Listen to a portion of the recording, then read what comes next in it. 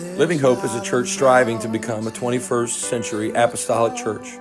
We are founded upon the belief that the Bible is the inspired, infallible Word of God. We believe in the Great Commission and are endeavoring to share the gospel of Jesus Christ with love, mercy, and truth. Listen in as we share the Word, and that through Jesus Christ, hope is alive. Turn with me to the book of Joshua, chapter 3. We're going to read several verses from this passage. If you haven't been around church very much, I guess if you have been around church quite a bit, it's not long before you hear someone who is going to relate this scripture. And I want to talk to us tonight about the before principle. And so we're going to start reading here in Joshua chapter 3, beginning in verse 1. And Joshua rose early in the morning, and they removed from Shittim and came to Jordan, he and all the children of Israel, and lodged there before they passed over.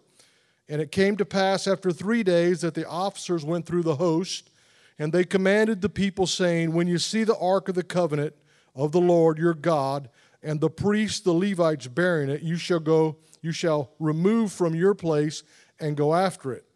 And there shall be a space between you and it about 2,000 cubits by measure. Come not near unto it, that you may know the way by which you must go, for you have not passed this way heretofore. Verse 5, and Joshua said unto the people, sanctify yourselves, for tomorrow the Lord will do wonders among you. And Joshua spake unto the priests, saying, take up the ark of the covenant, and pass over before the people. And they took up the ark of the covenant, and went before the people. Skipping down to verse 14, and it came to pass, when the people removed from their tents to pass over Jordan, and the priests bearing the ark of the covenant before the people, and as they that bear the ark were come unto Jordan, that the feet of the priests that bear the ark were dipped in the brim of the water, for Jordan overfloweth all his banks all the time of harvest, that the waters which came down from above stood and rose up upon a heap very far from the city Adam, which is beside Zaratan, and those that came down toward the sea of the plain, even the salt sea, failed and were cut off. And the people passed over right against Jordan. And the priests that bear the ark of the covenant of the Lord stood firm on dry ground in the midst of Jordan, and all the Israelites passed over on dry ground until all the people were passed clean over Jordan. Amen. Let's pray together tonight and ask God's blessing upon His word. Lord, we love you tonight. We thank you so much for your goodness, for your mercy, for your grace. Lord, certainly you've been very good to us, and we don't have much to complain about, God. We thank you for your grace and for your mercy. Lord, I ask your blessing upon Living Hope, upon the body of Christ tonight, upon our nation, upon people all around us. God, we lift up the name of Jesus. We magnify you tonight. You are greater, God, than we. You're greater, Lord, than even we know or understand.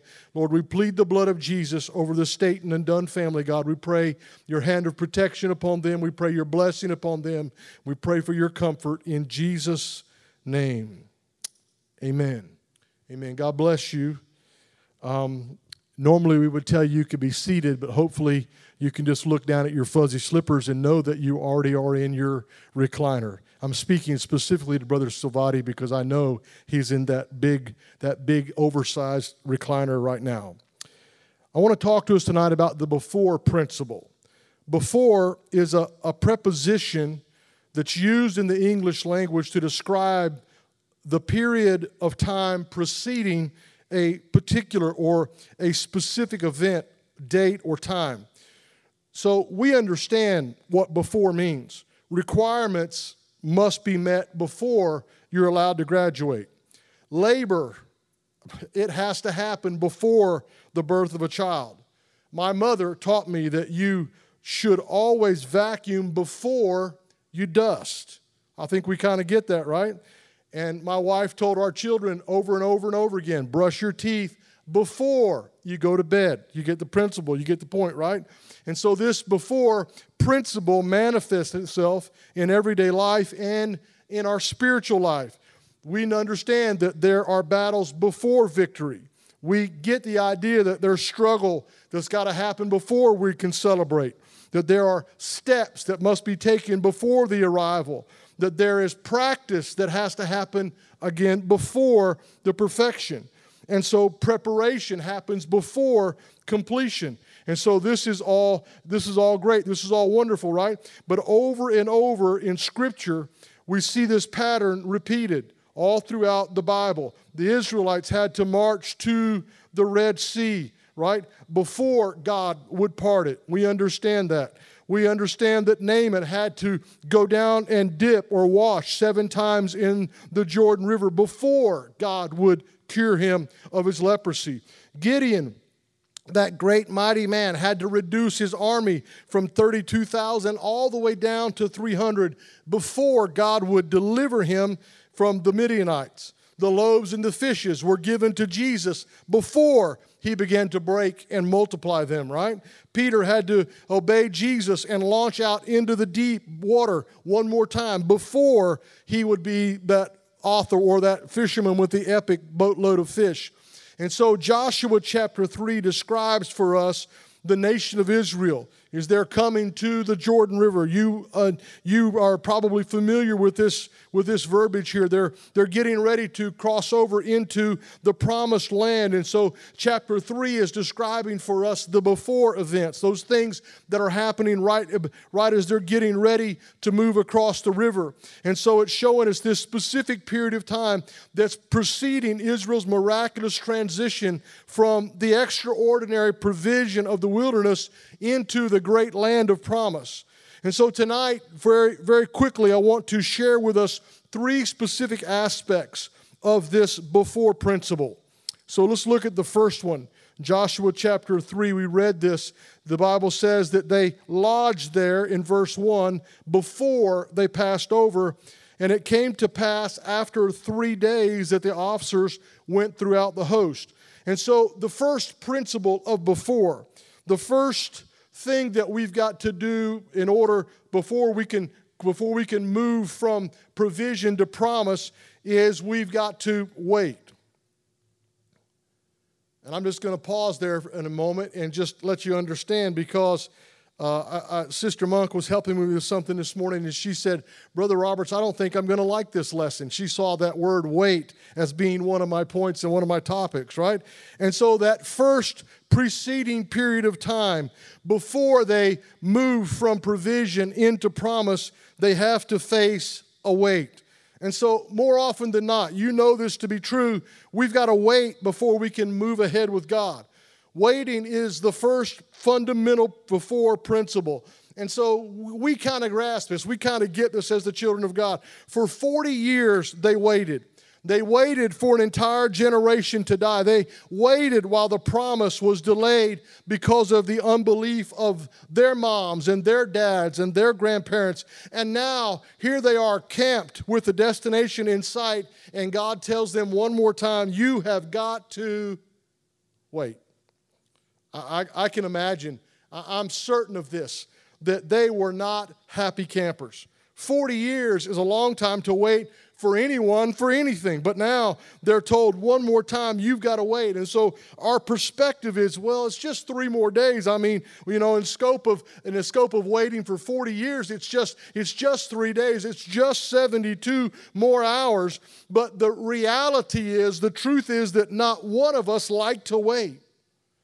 Can I say of Living Hope? Can I say of Jeff Roberts? Can I say of whoever might be watching me tonight that waiting is not most of our strong suits? We tend to be horn honkers. We like things cooked in the microwave because it's faster. We want next day shipping, right? We want fast food and we want it now. We walk through Walmart and we look for the express lane. I've seen you count the number of things in your cart to see if you've got 20 or less because you want to get in that, because you don't want to wait. And the reality is, the truth is that sometimes God just looks at us and says, you've just got to wait. And I know I can say this without any fear or any reservation tonight, because only Pastor and Matt can even give me that dirty look, but we're just spoiled Americans. We're impatient, and as a rule, we just don't want to wait. I mean, I don't know how you feel, but I know how I feel when you show up to the restaurant and they say it's a 45-minute wait. Well, I've changed my mind. I don't want that type of food now, right? And then if you wait the 45 minutes because everywhere else is going to have a 45-minute wait, when you get there, the food is ultimately going to take a lot longer than you think it should because we don't like to wait. But perhaps you're the model of patience. You're the persona of virtue, which I am not. And so waiting is the hardest part of trusting. And so here they are. You would think that these people who had spent 40 years, they had spent their entire life walking through the desert, understanding what the provision of God and the blessing of God is. You would believe that they understood what it was to wait, because waiting really is the most difficult part of trusting.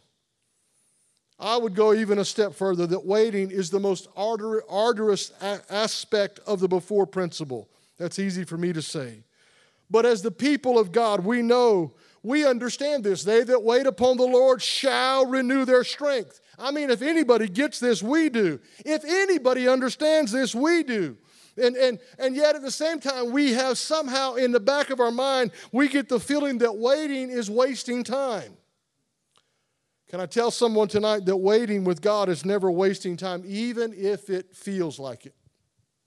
To all my fellow veterans out there, anyone who served in the military, let me put it this way: hurry up and wait.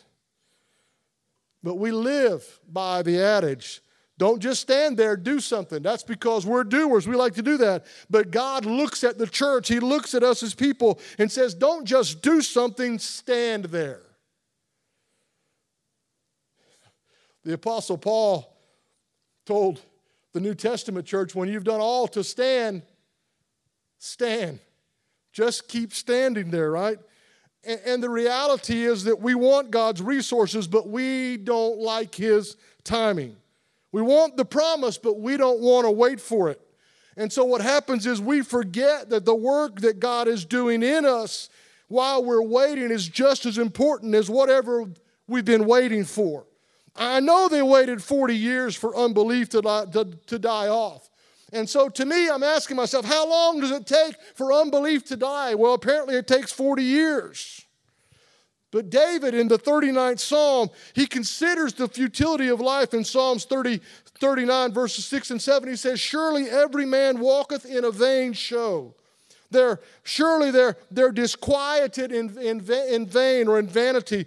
He talks about humanity. He said, he heapeth up riches and he knoweth not who shall gather them. And he continues in verse 7, he says, and now, Lord, what wait I for? What am I waiting for? What's going on here? Why am I waiting? I don't understand this. What a crazy question. Here we are sitting here in the middle of a pandemic and everybody's quarantined and nobody can go anywhere and no one can do anything. And you get up and you hit the microphone, Brother Roberts, and you say, you need to hurry up and wait. Because let me give you just a couple of reasons for that. Waiting means that I'm giving God the benefit of the doubt. Isn't that interesting how that we'll give each other the benefit of the doubt more often than we'll give the Lord the same thing? Waiting means that I trust that He knows what He is doing. Those are difficult things to understand. Those are difficult principles to put in our spirit because I really don't like to wait. I mean, I'm okay. Some days I'm more patient than others, and some days I have no patience at all. But waiting is God's way of looking into our spirit, into our soul, to see if we are able to trust Him in order or before we move forward. Can I remind somebody of Jesus' last words to the disciples in Acts chapter 1? He tells them in verse 4, don't you leave Jerusalem, but wait for the promise of the Father. I wish I could tell you something different, but as I began to look at the scripture and the Lord began to speak this into my spirit, you know what? Waiting is just part of the process. Because here's the reason why. Waiting reminds me that I am not in charge. When we get to these crossing moments of life, we're not just waiting around, but we're waiting on God. I want to encourage somebody tonight. I want to encourage you somehow that sometimes the most difficult thing you're ever going to do is wait. But waiting teaches us that we can trust His timing and we can trust His wisdom. Do I wish that things were different, that circumstances were different? I do, and I know that you do, but I tell you this, wait on the Lord.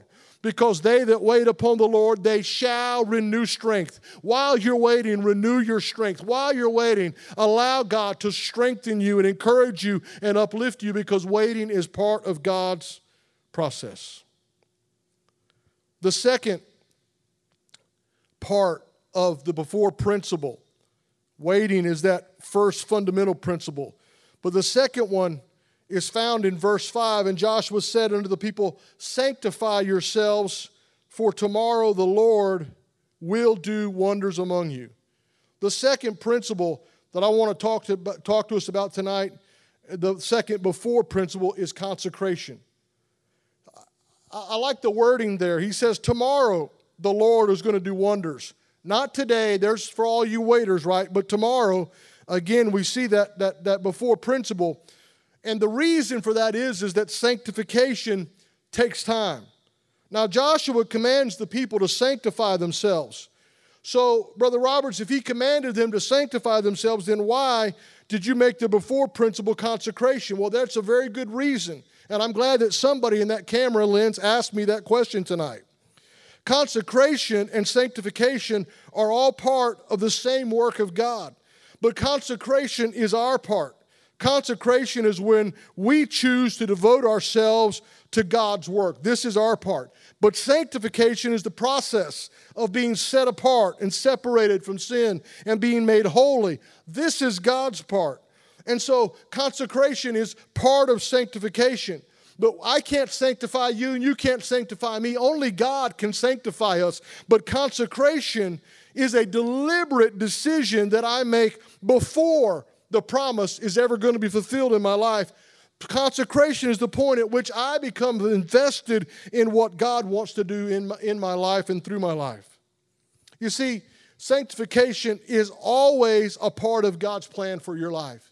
Can I tell someone that no matter what God calls you to do or what God leads you to do, if it doesn't involve sanctification and consecration, it's really not of God. If you're going to be used of God, there has to be a setting apart. There has to be a sanctification. And so, what are you talking about? I'm talking about, but in order for sanctification to work, it takes time. In this case, it was 3 days. In your case, it might take 5 minutes or 10 minutes or 10 days or 10 years. I don't know, because it's God's timing. And so, we always have to consecrate ourselves today before the blessing of tomorrow. They had to consecrate themselves in the place of provision in order to be sanctified to walk into the land of promise. God always calls His people to holiness, purity, and separation. It doesn't matter if you agree with it or you don't agree with it. If God's going to use you, He's going to call you that.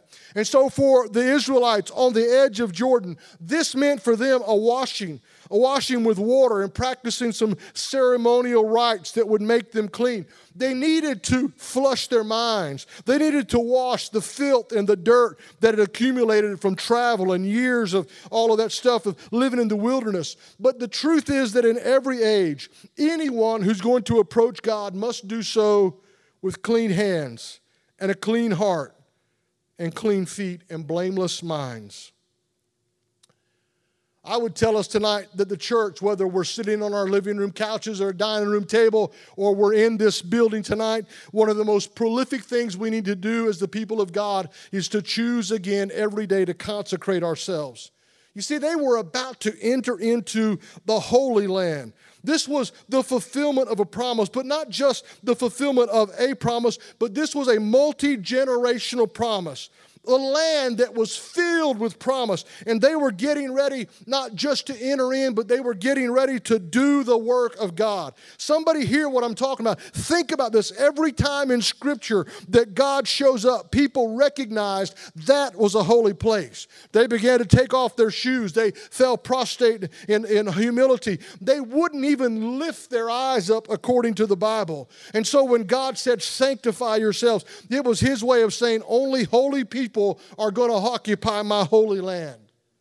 I know it's not popular. Waiting is not popular in 2020, but I tell you what, consecration is probably even less popular. If you're going to do something in the kingdom of God, it's going to involve some consecration. It's going to involve the work of sanctification. I want to take a little bit of literary liberty tonight. If we were writing the verse 5 of Joshua chapter 3 in the English, we would insert the word. He says, consecrate yourselves or sanctify yourselves. I would insert there today, because the Lord is going to do wonders among you tomorrow. This before principle, again, comes to the forefront in our minds when we begin to think about this. Consecration, the need for holiness, the need for purity, the need for separation. It always comes before the blessing of tomorrow, not the other way around. It has to happen before the miracle happens. Somehow our humanity thinks that if God will bless me, then I'll get my life right. It doesn't work that way. It never works that way. The precedent in Scripture is that holiness always precedes honor. Cleanliness always comes before usefulness, and penance happens before power.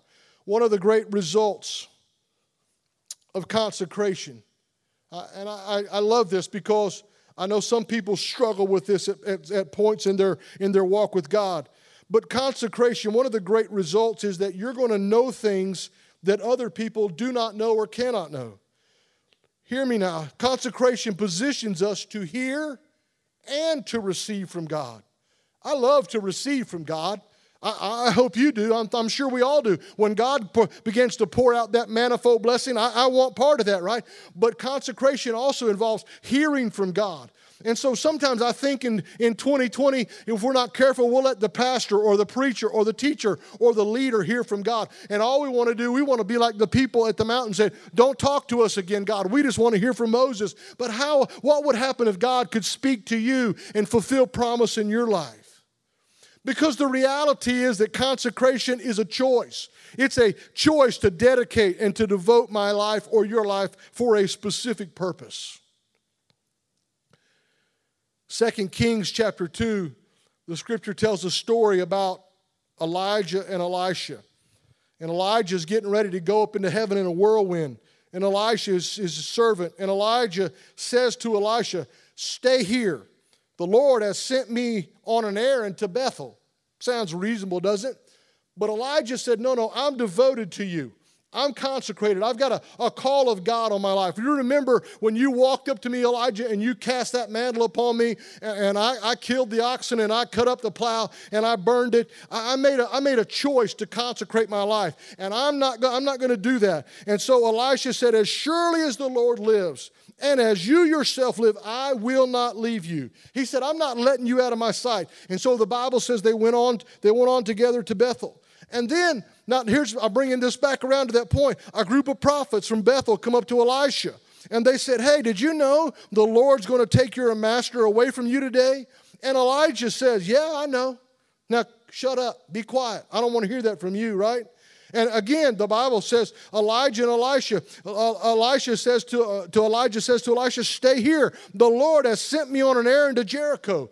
And Elisha, again, remembering that devotion, remembering that consecration, he said, as surely as the Lord lives and as you yourself live, I'm not going to leave you. So according to the word of God, they went on to Jericho. And again, a whole group of prophets from Jericho, they come up to Elisha, who is hearing things. Hello? Somebody getting the point here? Listen, it's not only going to position you, but you're going to begin to hear things. And they said, did you know God's going to take your master from you today? And Elisha says, yes, I know. Now keep quiet. In good 2020 vernacular, shut up. And Elijah says to Elisha, the third time, stay here. God wants me to go to Jordan. And Elisha says, no, you're not getting out of my sight. As surely as the Lord lives and as surely as you live, I'm not going to leave you. So they went on to Jordan. And when they get to Jordan, 50 men of a group of prophets come out who watched all this unfold from a distance. And they said, you know what? Hey, God's going to take him. And Elisha said, no, I heard it too. Because I've got consecration in my life. The rest of that story, just going very quickly over it, Elijah looks at Elisha after this third attempt to see how true he was to his consecration and says, what can I do for you before I'm taken away from you? And you know what Elisha asked for. He said, I want that double portion or that double share of your spirit. And Elijah looks that prophet in the eyes and he said, you've asked a difficult thing, but if you're watching when I'm taken from you, if you don't lose sight of this, if you will hang on, then you're going to get what you asked for. But if you're not watching, you will not receive it. But we know the story. Elijah was devoted and Elijah was consecrated. God was the only one who could do the sanctification, but he stayed true to his calling. He refused to be left behind. Can I tell someone that whether we're worshiping in this building or worshiping in our living rooms or dining rooms or maybe in your basement in the corner, I don't care where you're at, you can't afford to allow your devotion and your consecration to slip. It's the before principle. You still want the promise of God, you still got to stay true to what you know is right. Mark chapter 8, reading from the Amplified Version, verses 34 and 35, they'll be on the screen there for you. Jesus said it this way, if anyone wants to be my follower, let him deny himself. Again, not a popular idea in 2020. Put aside, forget, lose sight of himself and his own interest. I like how the Amplified kind of draws those things out. And take up his cross and follow me. And it begins to clarify continually, cleaving steadfastly to me. Because if you try to keep your life for yourself, you're going to lose it anyway. But if you give up your life for my sake and for the sake of the gospel, you're going to find true life. We know this, church. We know that there's an awesome power that's released when any individual or any group of believers choose to abandon themselves completely to the will of God. When we as individuals lay down our dreams, our desires, our plans in order to pick up God's cause. But that's the choice that must be made in a before principle. Before power can be released, the choice of consecration, before anointing can be released, there has to be a decision made before, because consecration is a choice and it will involve great personal sacrifice. But there's a promised land within sight. See, the truth is, choices always come before action, and we choose before we do. I've never gone into a restaurant and said, what's for dinner? I have to look at the menu and I have to make a choice. And then once that food comes, for the most part, I have to live with that choice. I know I ordered the steak, but I want the chili.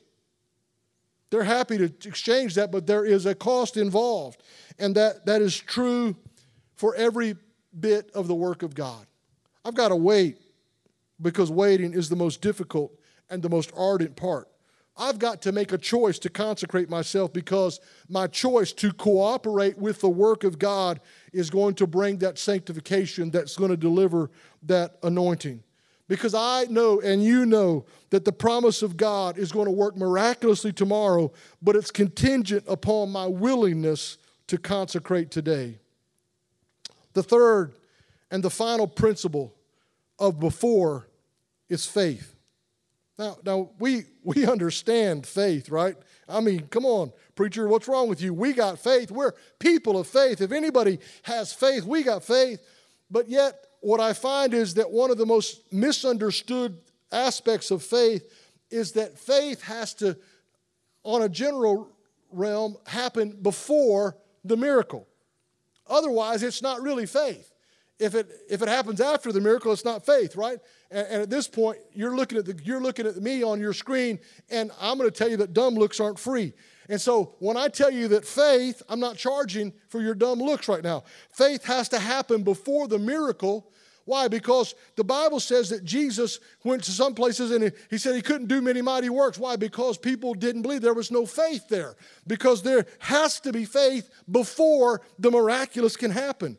Do you believe that in the middle of a pandemic and all of the quarantine that God can still do miracles? I do, but it's going to take some faith on the part of the people of God. It means I'm going to have to do the things I don't like to do. I'm going to have to wait. It means that I'm going to have to make the choice to consecrate my life, which I don't always want to do, but I've got to, again, have faith. Before God would part the waters of Jordan, there was a specific condition that had to be met. We call it, it's pretty popular in 2020, a step of faith. Joshua chapter 3, verse 15 and 16. As soon as the priests carrying the ark reached the Jordan, their feet touched at its edge. I'm reading from the New Living Translation. And the water flowing downstream stood still, rising up in a mass. See, there again is the before principle. God promised that those overflowing currents of the Jordan would be dammed up. They would stop way upstream of where the people of God were.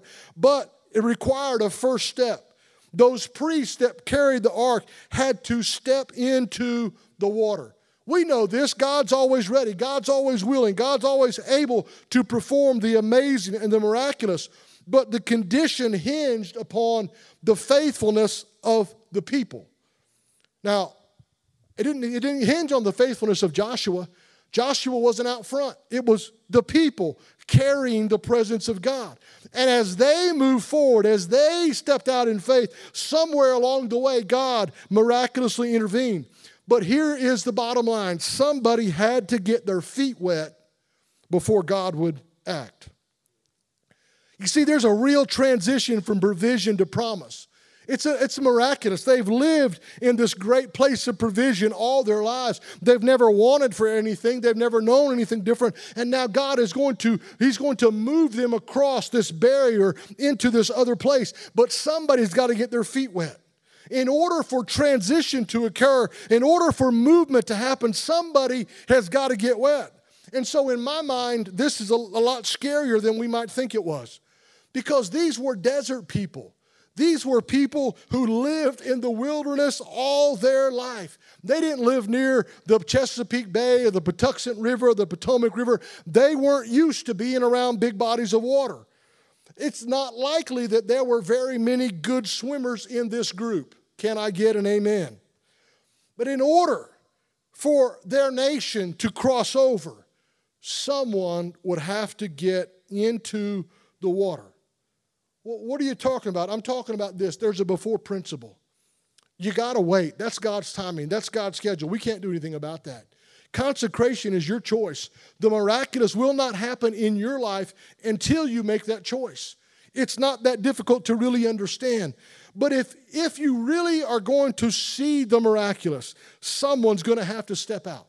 Can I put it maybe in this way? There were 12 disciples in the boat the day that Peter got out. They were all wondering if that was Jesus. There was probably a lot of discussion. It's a ghost. No, it's Jesus. The difference was Peter took a step that the others were afraid to. Somebody is ready to transition. Somebody's ready to move forward. Somebody is ready, and they're looking around, and all they can see is pandemics and overflowing quarantine and all of the rising water that's overflowing its banks. But I promise you, if you take a step of faith, God will do the miraculous. God has shown that to us as a church. We've baptized more people during the pandemic than we did all of last year. Because God says, you know what, if you'll take a step of faith, if you'll stay faithful, if you'll wait on me and consecrate yourself and step out and get into the water, even though it's scary, even though it's uncharted territory, I will stop the flow. The truth is, when we operate, when we live in faith, God will always go before us because it's his promise. Moses said this to Joshua and to the people right before his death in Deuteronomy chapter 31, verses 7 and 8. Moses called Joshua and said unto him in the sight of Israel, be strong and be of good courage. Moses understood they were going to need some courage. But here's what he says at the end of that. For thou must go with his people unto the land which the Lord has sworn to their fathers to give it to them, and thou shalt cause them to inherit it. Joshua, you're going to need some courage. And the Lord, he it is that doth go before thee.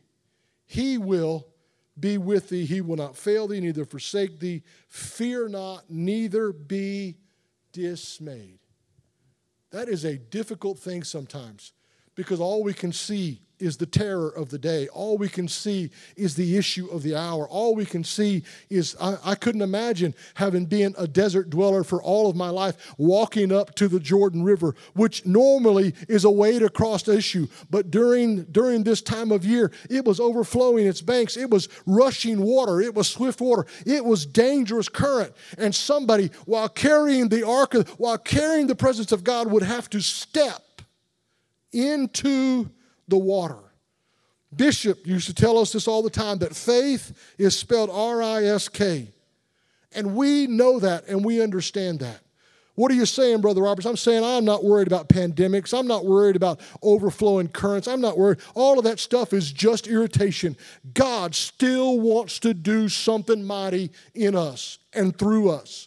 God still wants to take the church to an unprecedented place. He still wants Living Hope to cross over. He still wants to do the miraculous in your life. He still wants to move you from provision into a place of promise, but it's going to take your ability to wait on God. It's going to take your decision to consecrate your life again and still, even though you're not in the building, and it's going to take some risk.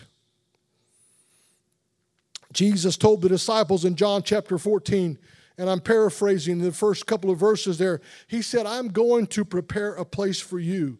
What is he saying? He's saying exactly what Moses told Joshua. He's going to go ahead of you. I'm going to get there before you so that where I am, you can be too. It's a simple principle. It's a before principle. What are you talking about? What are you talking about? God wants you to be where He's at. He wants to bless you. We read it every week. We read it every service. I'm blessed to be a blessing. I'm blessed coming in and going out. I'm overflowing with blessing. And sometimes we're just saying the words, and it's not happening in our lives because the principle is, the reality is this: I've got to wait on God.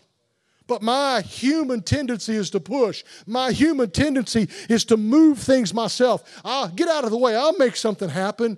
That's great in a dangerous situation, but this is not that. God wants you to wait and renew your strength because He knows when you make a decision and I make a decision to consecrate ourselves, that choice to participate in His work of sanctification, He can begin to build power and strength and anointing and unity that's going to provision us and empower us to take that risk to step in to waters that we're unsure of and watch Him do the miraculous.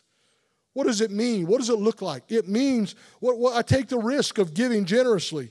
Then and only then can I discover that I can truly trust God to take care of me.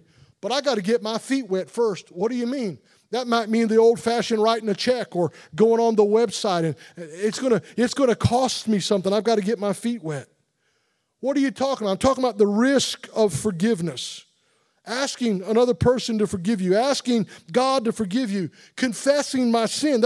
That's a risk, but I've got to get my feet wet. Well, I don't know. I'm not sure. I feel uncertain, but God's given you a gift, and you're going to have to risk using that gift at some point. In order to know the joy of being used by God, you're going to have to get your feet wet. I don't know what the risk might be for you. I don't know what it is going to be. I don't know where or what you need to risk, but I know that God's calling the church to get her feet wet. I know that this principle of before, it's just a period of time. It's just a specific period of time.